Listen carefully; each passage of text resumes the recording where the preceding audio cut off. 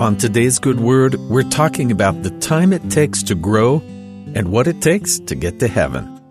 Humans have been domesticating plants and animals for millennia for our own benefit. We might not think of it the same way we consider a fruit tree or a beloved pet, but our daily use of yeast fungi speaks of a long history of this important relationship.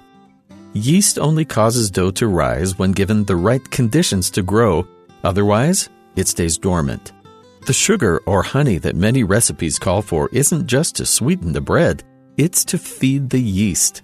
As a living organism, the yeast needs enough time to process its food into the gas that causes the dough to rise. Without the sugar or the time, there'd be no point in adding the yeast, since the conditions that cause the formation of air bubbles wouldn't occur. Some recipes don't call for any yeast, using different raising agents like baking powder or trying for a dense, flat bread.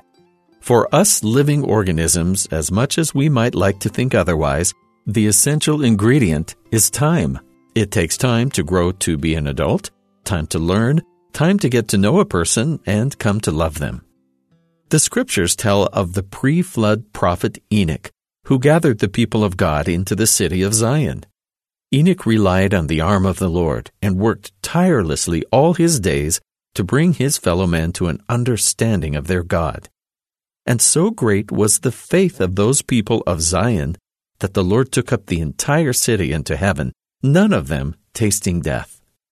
But as Moses chapter 7 tells us, this transformation was not immediate.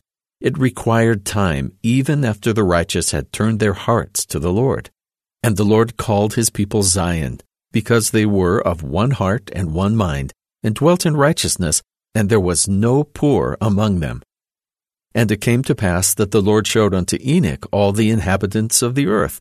And he beheld, and lo, Zion, in process of time, was taken up into heaven.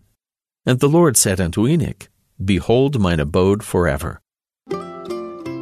We don't know exactly how long it took for the people of Zion to prepare for heaven, but it was longer than the time it took them to turn to God.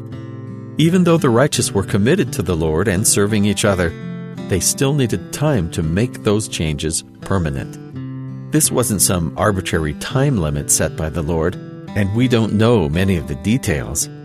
But like everything else in God's plan, it was a step-by-step series of actions designed to benefit us, the children of God, as much as possible.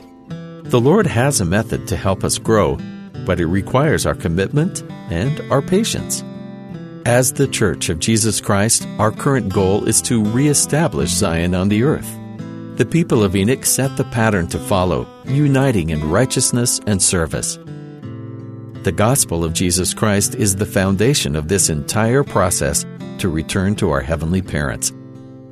It takes a lifetime and longer to learn. The principles and most important aspects of the gospel can be learned within a few hours.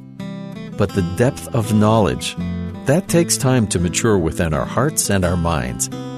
The Lord's plan hinges on giving His children time to grow, and we are meant to use that time we've been given to practice His perfection. And that's the Good Word.